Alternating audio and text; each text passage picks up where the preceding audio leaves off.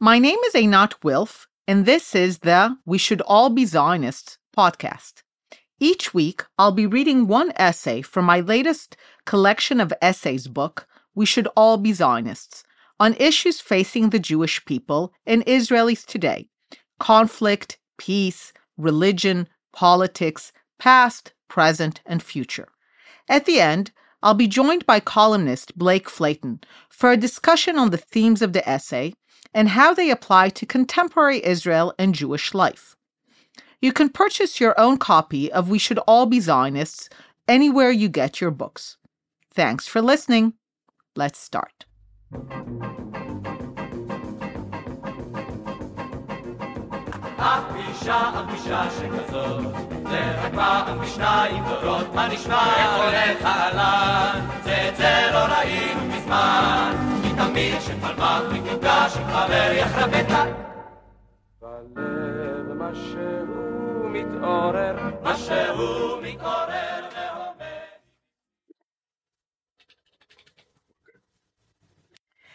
The Fatal Flaw That Doomed the Oslo Accords. Op-ed for The Atlantic, September 2018. The very feature of the agreement that was supposed to ensure its success was its undoing.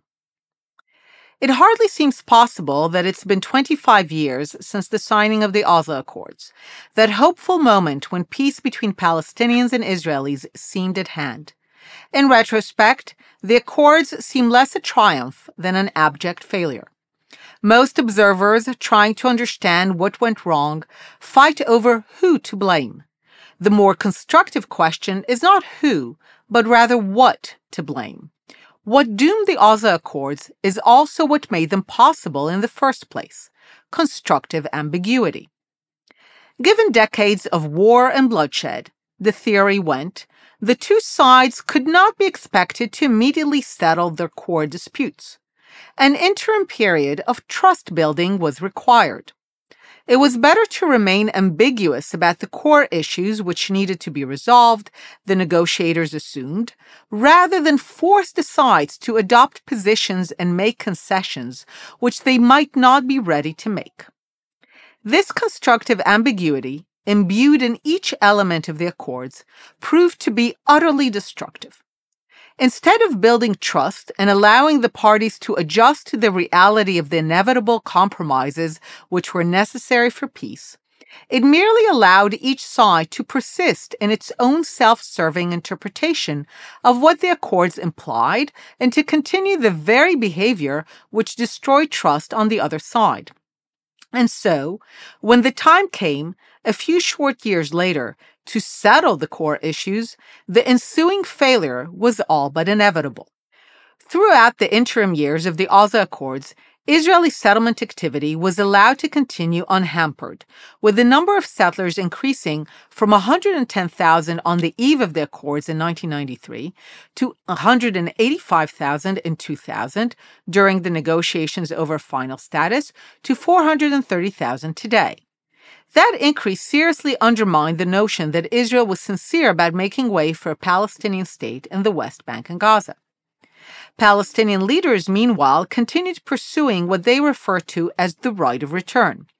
Their demand that ever-growing numbers of Palestinians be allowed to settle within the territory of pre-1967 Israel, which would render Jews a minority in an Arab state. There were nearly 3 million Palestinians registered with UNRWA as refugees in 1993, a number that increased to 3.8 million in 2000 and which stands at 5.3 million today. Palestinian leaders never dared face their people to tell them that as part of a final peace agreement, just as Jews would be expected to vacate their settlements east of the pre-1967 lines, Arab Palestinians be expected to renounce their claim to settle west of those lines. Like settlement building, this undermined the notion that Arab Palestinians had finally made their peace with the presence of a sovereign Jewish people in any part of the land. These two grand obstacles to peace, Israeli settlements and the right of return, each representing a form of territorial maximalism and the ideological negation of the other people's right to self-determination in the land, grew ever larger under the umbrella of constructive ambiguity. Jerusalem, too, fell prey to destructive ambiguity. Israeli leaders continued to peddle the lie of a united Jerusalem, failing to prepare Israelis for the necessary partition of Jerusalem into an Israeli capital and a Palestinian one. And Palestinian leaders extended their decades-long rejection of the idea that Jews have any historical, cultural, national, or religious connection to Jerusalem. 25 years after that hopeful Oslo moment, there is no need to rethink the end goal, but we need a new path to get there. The two-state solution remains the only option that recognizes the national rights of both peoples and provides a measure of justice to each. Whatever each side thinks about the invented nature of the other, both sides can agree that they each are equally deserving of living in a state where they can be masters of their own fate. To get there, the parties need to approach the negotiations not as a marriage, but as a divorce. Serious peacemakers need to let go of vague and nebulous concepts such as trust and confidence building and behave more like harsh divorce attorneys who spell out every detail. In place of destructive ambiguity, we need constructive specificity. President Trump, for example, would have done Israelis, Palestinians, and the cause of peace a greater favor if, rather than using the ambiguous term Jerusalem, he had recognized only West Jerusalem as the capital of Israel, while making it clear that he is open to recognizing Arab East Jerusalem as the capital of Palestine. President Obama would actually have served the cause of peace if he had coupled his promotion of the UN Security Council Resolution 2334, which made it clear that Jews should not settle east of the pre-1967 line, with an equally stringent resolution that made it clear that Palestinians could not settle west of the pre-1967 line through the demand of return, condemning both forms of maximalism as illegitimate and harmful to a negotiated and just peace. Repeated rounds of negotiations for a final status agreement, especially in 2000 with the Clinton parameters and in 2008 under Israeli Prime Minister Ehud Olmert, have served to specify parameters of a peace agreement between Israel and the Palestinians. It would require both parties to make considerable compromises, but offer both of them a viable sovereign state and the right of self-determination. A Palestinian state in the West Bank and Gaza, Jewish Jerusalem as the capital of Israel, Arab Jerusalem as the capital of Palestine, and a special arrangement in the Holy Basin to secure freedom of worship for all. Annexation of major Jewish settlement blocks adjacent to the Green Line in exchange for swaps of equivalent land. Removal of all other settlements from the West Bank, and enabling Palestinians living in Jordan, Syria, and Lebanon to settle into a new state of Palestine, not into Israel. Had the Palestinians not walked away from those offers in 2000 and in 2008, there would today be two peoples settled in their homelands behind secure borders. Ultimately, sooner or later, all wars and conflicts end, with a bang or with a whimper. There is no reason to assume that the Israeli-Palestinian conflict is more intractable than others. But if we have learned anything over the past 25 years, it is that being ambiguous about the simple fact that neither side is going to have the entirety of the land does no one any favors.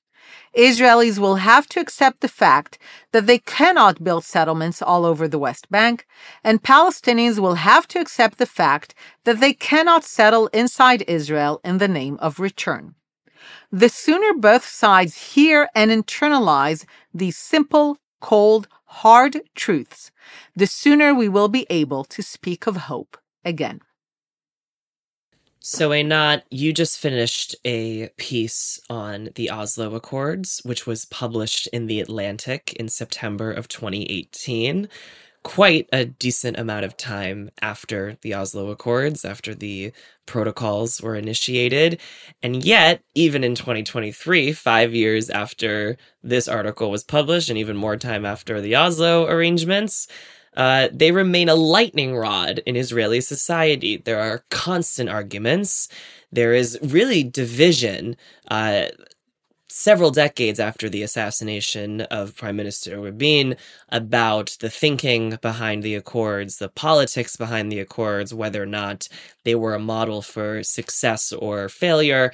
And before we get into the sort of contemporary ramifications of the Accords, I've heard many, an academic, a politician, a political theorist, maybe, say that the problem with the Accords was that we went in and we wanted to solve all of these issues right away and go into our corners and argue over the details and then magically arrive at an agreement. But the way that this really needed to happen was, economic cooperation, slow and steady, building trust, building foundations, building mutual understandings, and then once we get to the end, then the final status issues come to the forefront, like Jerusalem, like where the division will be, like return, etc., etc.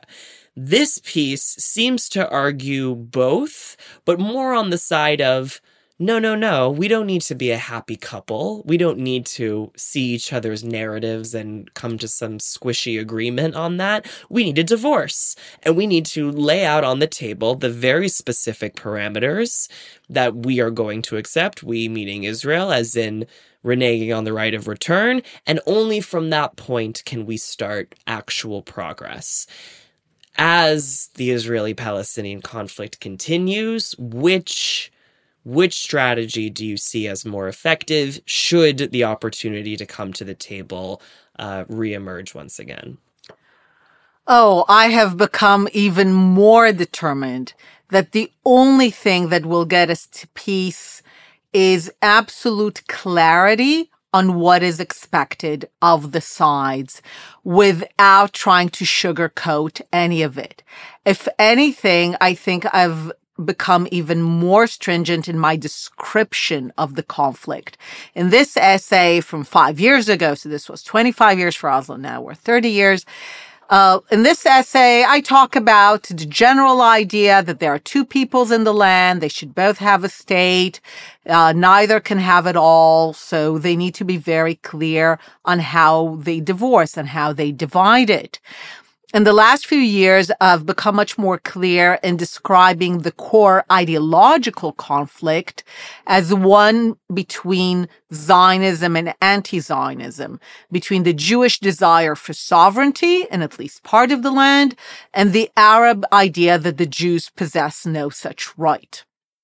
And I have come to argue that if we are to have peace, one of these ideas has to be defeated. So clearly a lot of people want to defeat the idea of Zionism. So a lot of people believe that if the Jews forgo their state, that's when the conflict ends.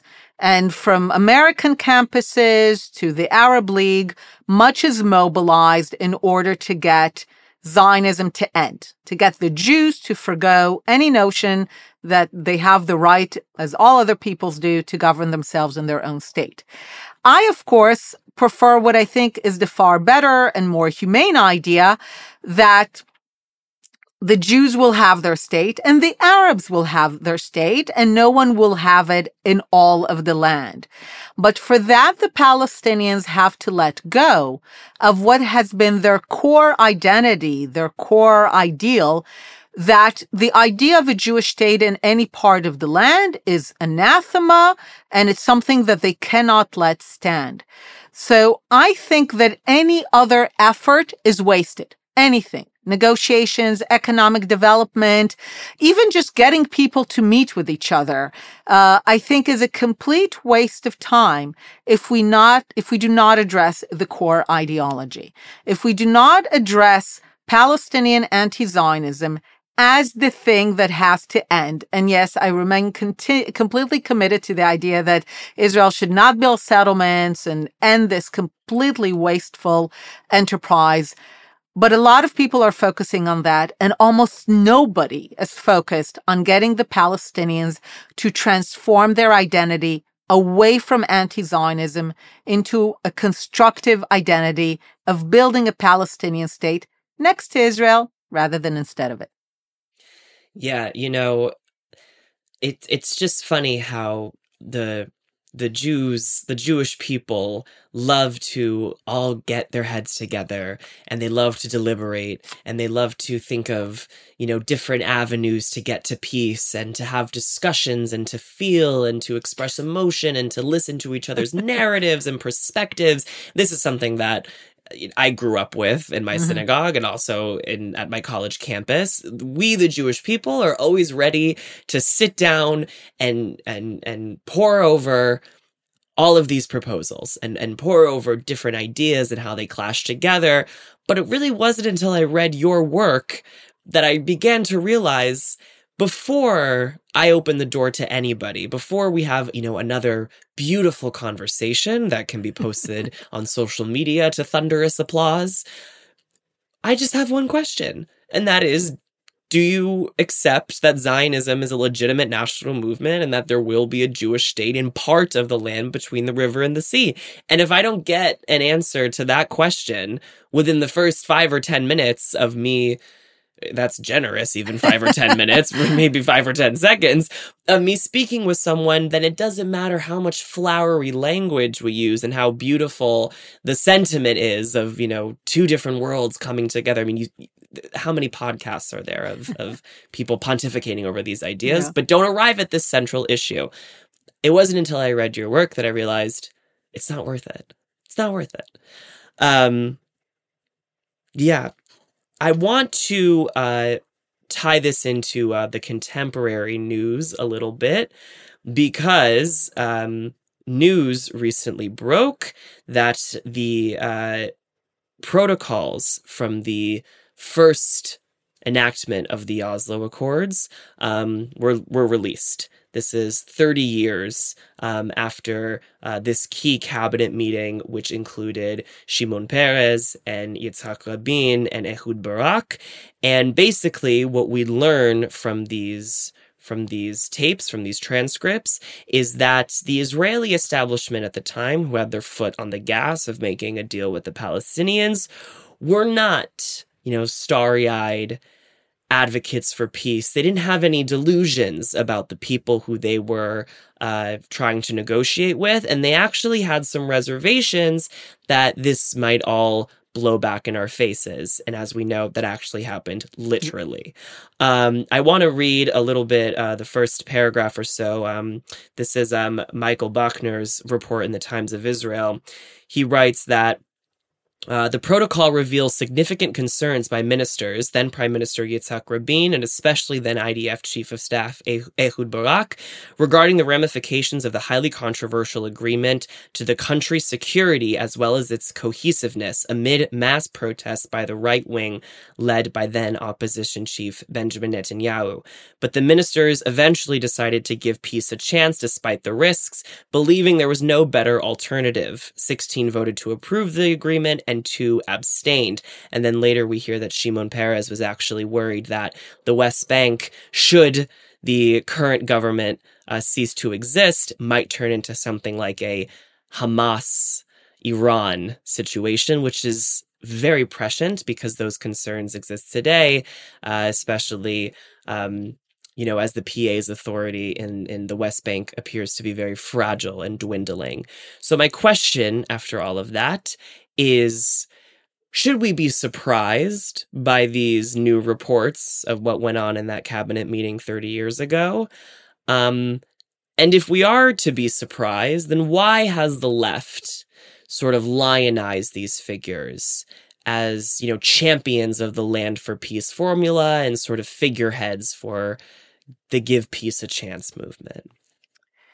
So we should only be surprised if we've bought into the remaking of Yitzhak Rabin after the assassination and Shimon Peres since the presidency as kind of teddy bears of peace, as wide-eyed John Lennon peace peddling, hippies.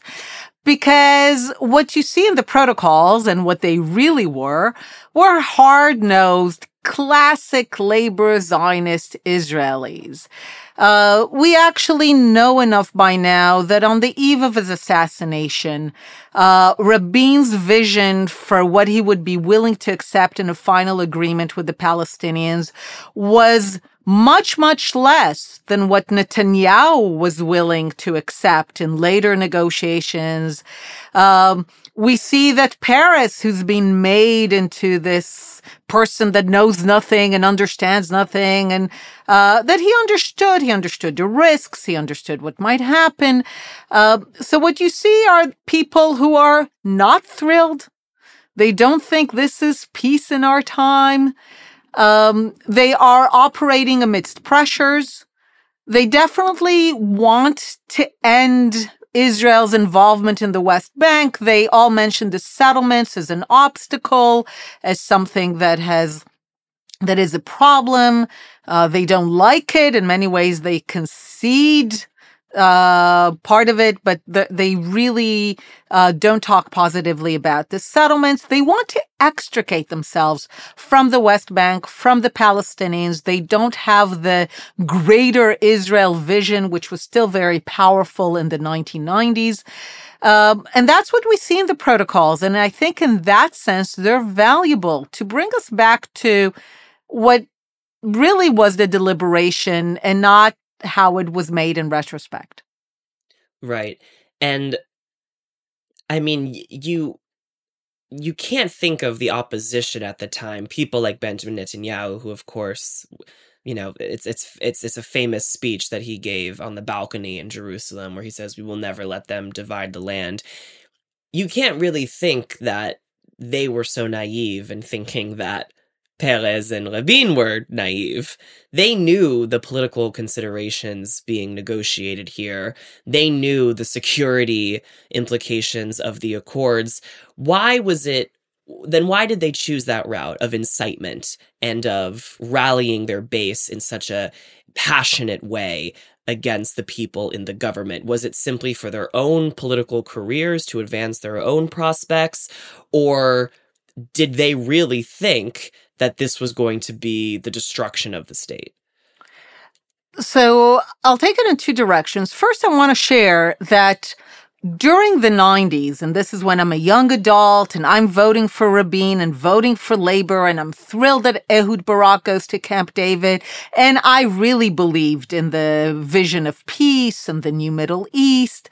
Netanyahu's criticisms of Oslo, I heard them, I remember, in the 90s as just these kind of terrible, sad talkings of a person that belonged to the past. Mm-hmm. And I had the opportunity a few years ago to listen to some of his interviews about Oslo at the time from the 90s. And I listened to them and I was like, these are very legitimate criticisms voiced in actually a very normal tone. But I didn't hear them at the time that way. So that was one thing that almost rattled me, the understanding that at the time, completely legitimate criticisms from the right, we heard them as these awful, dark incitement when they were not. So there's a big part of that, and I want to highlight that. But there was also the element of incitement, which was part actually of Netanyahu's importing into Israel of the Finkelstein negative campaigning American politics of with us or against us, which is very much not in the parliamentary system of Israel, and Paris will divide Jerusalem, which personally, as a former Jerusalemite, I hope he would have been. But just this notion of presenting the other side as completely evil, that was there was an importing of a certain kind of politics that I think plagues us to this day. But I look at that kind, and it also helps me reflect on the current moment to say, how much of what we're doing right now in the current moment, both the government and the opposition, the left and the right, how much of making the other into the Antichrist, into something completely evil, how much of that are we doing? And how much are we actually listening to legitimate criticisms on both sides? Right. And you think that that might take some distance. So maybe in 15, 20 years from now, we might look back at the current debacle over judicial reform and say that fundamentally, these were arguments that were within the confines of normal Israeli discourse. However, at the time, and I'm guilty of this because I do it every day, when I hear the commentary from the people who I follow online, those arguments seem so beyond the pale. Maybe I have hope based on what you said now, that in 15 years I'll look back and be like, God, I needed to, chill out a little bit and recognize that, there was a part of this, that incitement, that ideological incitement there, but overall Israelis are Israelis, and this was a part of the democratic process. I certainly don't feel that way right now, but maybe in the future. I want to expand to the bigger picture, because this is something that I think about every day, and millions of Israelis think about every day. You talk about how the two-state solution remains the best solution that we have. It's not a great idea, but it's the best we have. It's like what Churchill said about democracy. It's a terrible system, but it's the best that we can do. And you mention in your prescription of a two-state solution that it has to be, across the aisle. One side doesn't settle east of the Green Line, and one side doesn't settle west of the Green Line. And you mention how the Israeli public has always been practical, and should this response come from the Palestinians that we're done, we're not going to settle west of the Green Line, Israelis will do the same. Mm-hmm. However, there is a large, and I would say growing, part of the population who doesn't buy that, who says that we saw what happened when we evacuated Israelis from Gush Katif. There was no blood spilled then, but we can't be sure that that is going to happen again. It was hell dragging Jews out of a synagogue when it was just, a couple thousand. These are a couple 100,000. Especially if you mean dividing East Jerusalem, because as you know, as much as anyone, Jerusalem has this, place in the Israeli, especially the religious Israeli imagination, as only worth it if it's united. And, the environs around Jerusalem, which, by the way, East Jerusalem is 70 square miles around the city. We annexed all of that territory.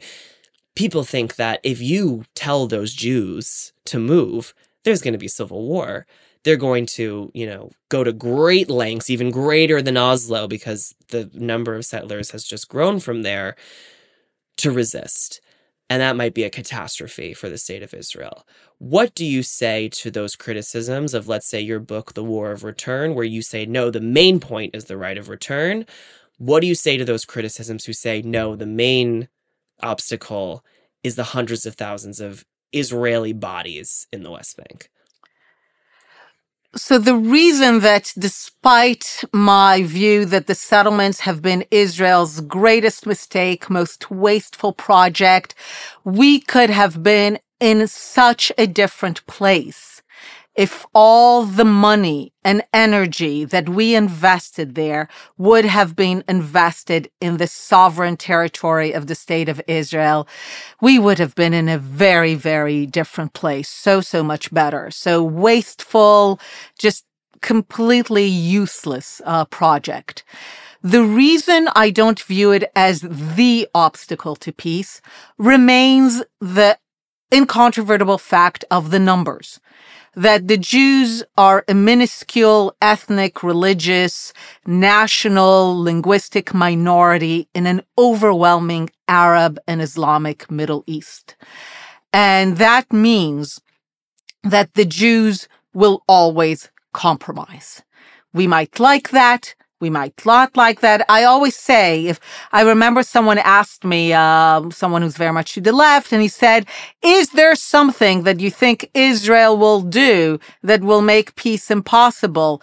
And my only answer that if we had 1 billion Jews. So yes, as long as we're such a small minority, it actually doesn't matter if there's Meretz or Netanyahu or Ben-Gvir. Ben-Gvir could be the prime minister of Israel tomorrow, and we would still evacuate settlements if there was a real opportunity for peace with the Arab world, because the numbers don't lie. We're a minority. We're aware of our status of a minority. But I will also say that broadly speaking, I don't think the evacuation scenario in itself is necessary, in the sense that I think a future agreement, should we ever come to the point that Palestinians forgo Zionism and we can have an agreement, forgo anti-Zionism and we have an agreement, I think Jews who care more about living in biblical land than they care about living under Jewish sovereignty should be allowed to be full citizens of Palestine. I just know that about 5 of them will exercise that, because at the end of the day, with all due respect, and I don't have respect to the claim that the settlers are settling biblical land because it's biblical, they actually don't. There's biblical land in Jordan, and there's biblical land in Syria, and there's biblical land in Egypt and in Lebanon and in areas A and B. And somehow settlers don't settle there. They only settle where they have the protection of the Israeli Defense Forces. Mm-hmm. So my guess is we don't need an evacuation scenario. We just need to give settlers the option. Again, in a scenario where there is real and final peace and Palestinians forgo anti-Zionism, we need to give settlers, Jews who care about living in biblical land and want to do it under an Arab government, they should have the option. My guess is most of them will not want it. Right. And on top of that, I think it's a misconception to think that the majority of the settlers in the West Bank harbor this messianic, ultra right-wing ideology, and that's the reason why they live in Ariel or Efrat. And that's simply not true. The majority of people who live out there did so, I believe, ignorantly, but it's the same nonetheless, for economic opportunity, for a standard of living that I guess they perceive as better. To me, living amongst, hundreds of thousands of people who want you dead doesn't read as a better standard of living, but they see it as a better deal than, living in the middle of Tel Aviv or in Jerusalem in big urban centers. I think that's, something more than 80% of the people living in the West Bank. And so those people, you can't imagine them, taking up arms and chaining themselves to a synagogue, especially if there was incentive, the carrot of maybe financial incentive to pack up your stuff. And I'm not talking right now about the major settlement blocks that you specified. I'm talking about more of the wildcat areas, the carrot of financial incentive to move into sovereign Israel, and then the stick of the army's not going to be here to protect you. I think it's very important to keep that in mind. What would you say, because there's obviously endless pontification over alternatives to the two-state solution, what would you say to the people who look at history and say that the birth of this conflict was there was hundreds of thousands of refugees from the War of 1948, and unlike the Jewish state, which absorbed Jewish refugees from Muslim countries, the Arab states refused to do anything with the Palestinians. They kept them intentionally homeless and stateless without the political means to express them, to support themselves. And if they did find themselves in other countries, they still don't get equal rights and exist under even an apartheid-like system based on their Palestinian ancestry. You talk a lot about making peace with the broader Arab world. What would you say to the solution of Arab countries, heads of state, finally saying, that's it, we're done. We're no longer fighting against Israel. We're no longer adopting anti-Zionism. these Arabs who live in the West Bank are now our responsibility. Jews get to stay where they are, but vote in Israeli elections. And let's say Jordan says, pie in the sky, I know, but let's say Jordan/Lebanon/Syria one day says, these lands are now under our jurisdiction. These people will be voting in our national elections and will have rights, full rights. Is that a pipe dream? I mean, I would say hallelujah, amen. I wish. I mean, there's no doubt that at this point, at least, Arab countries, some of them, but let's say Jordan, are more trustworthy and established than the Palestinian Authority or Egypt. And if they were to take responsibility, Israel would happily hand it over. We need to remember that at the end of the day, the two-state solution was always the Zionist alternative. There was never a moment when the Arabs wanted a two-state because their priority was no Jewish state. So that means we're not going to have two states if one of them is Jewish. It's only the Jews who ever wanted two states because, especially after the Holocaust, there were just not enough Jews to have a majority in the land given to the Jews between the river and the sea. So they said, okay, we'll just take part of it in order to have our state. So any way, shape, or form that allows the Jewish people to live in a state of their own, where they are guaranteed a majority for the long term, is acceptable to me. The details are not important. As long as Arabs get some form of representation, sovereignty, whether in a separate state or as part of another Arab state, those are details that, as far as I'm concerned, do not matter as much as the importance of extricating the Jewish state from being enmeshed with the Palestinians. Right. Definitely, I agree. My final question on this piece, because it does have to do with Oslo a great deal, is, you were there. I was not. Can you describe the Israeli psychology both after the first Intifada and then after the second, and how it changed and altered? Certainly. So the first Intifada really served for a lot of Israelis to raise quite a few things. First, why are we still in the West Bank? You know, it's such a mess. Rabin did not campaign on getting out of the West Bank or making peace with the Palestinians. That was nowhere. He campaigned around changing priorities, which again would have been great if it had stayed that way, in the sense of just change the priorities away from the West Bank. We don't want to invest in the West Bank. We don't want to do anything there. We want to invest in education.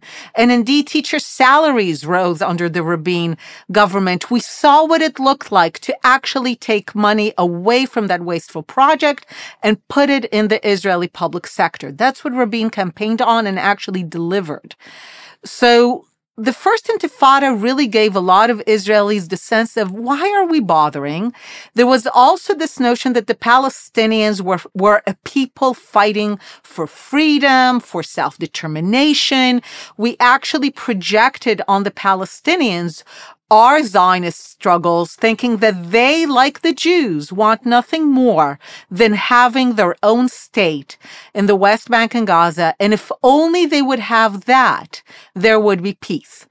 Which is why this ultimately became the basis for Oslo and for Camp David, because this is how we interpreted the first Intifada, or at least enough Israelis interpreted it this way, a combination of just wanting nothing to do with the West Bank and Gaza, with the belief that the Palestinians want what we want. They want a state and self-determination.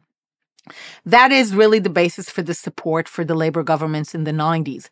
The second Intifada, of course, literally blew all that in the other direction, where we realized that even though the Palestinians faced concrete opportunities to end the occupation, have their state, what we thought they wanted, that they were a people fighting for independence, for a state of their own, that even when they had those opportunities, they walked away from them because they remained committed to their anti-Zionist vision of no Jewish state in any part from the river to the sea.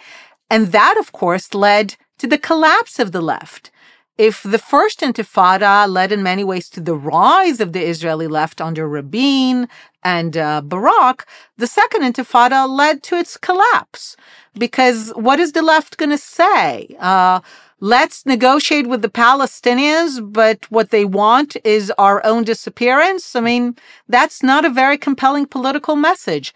And in many ways, not until the recent protests around judicial reform that really became a protest about Israel's foundational Zionist vision, not until then did the left get ultimately able to come to terms with its complete collapse in the early 2000s.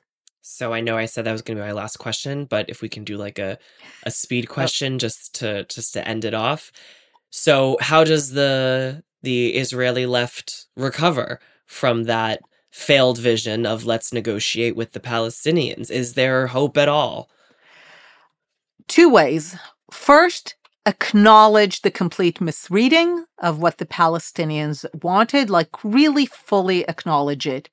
That at the core of the Palestinian identity is anti-Zionism, and there was no amount of concessions except not existing that Israel could make that would create peace.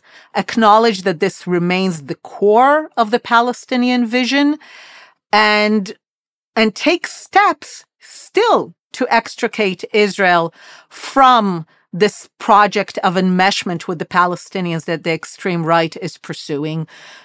Delineate a border, what I call yes to the occupation, no to the settlements, end Israel's wasteful investment in the settlements, draw a border, perhaps get the US, Europe, Arab countries to tacitly accept that this is Israel's final border. I talk about annexing about 4% of the West Bank, where most settlers live, renounce any claims to the rest, leave the military, and in parallel, focus on the issues that are now coming to the fore through the protests of secularism, the original Zionist vision for Israel.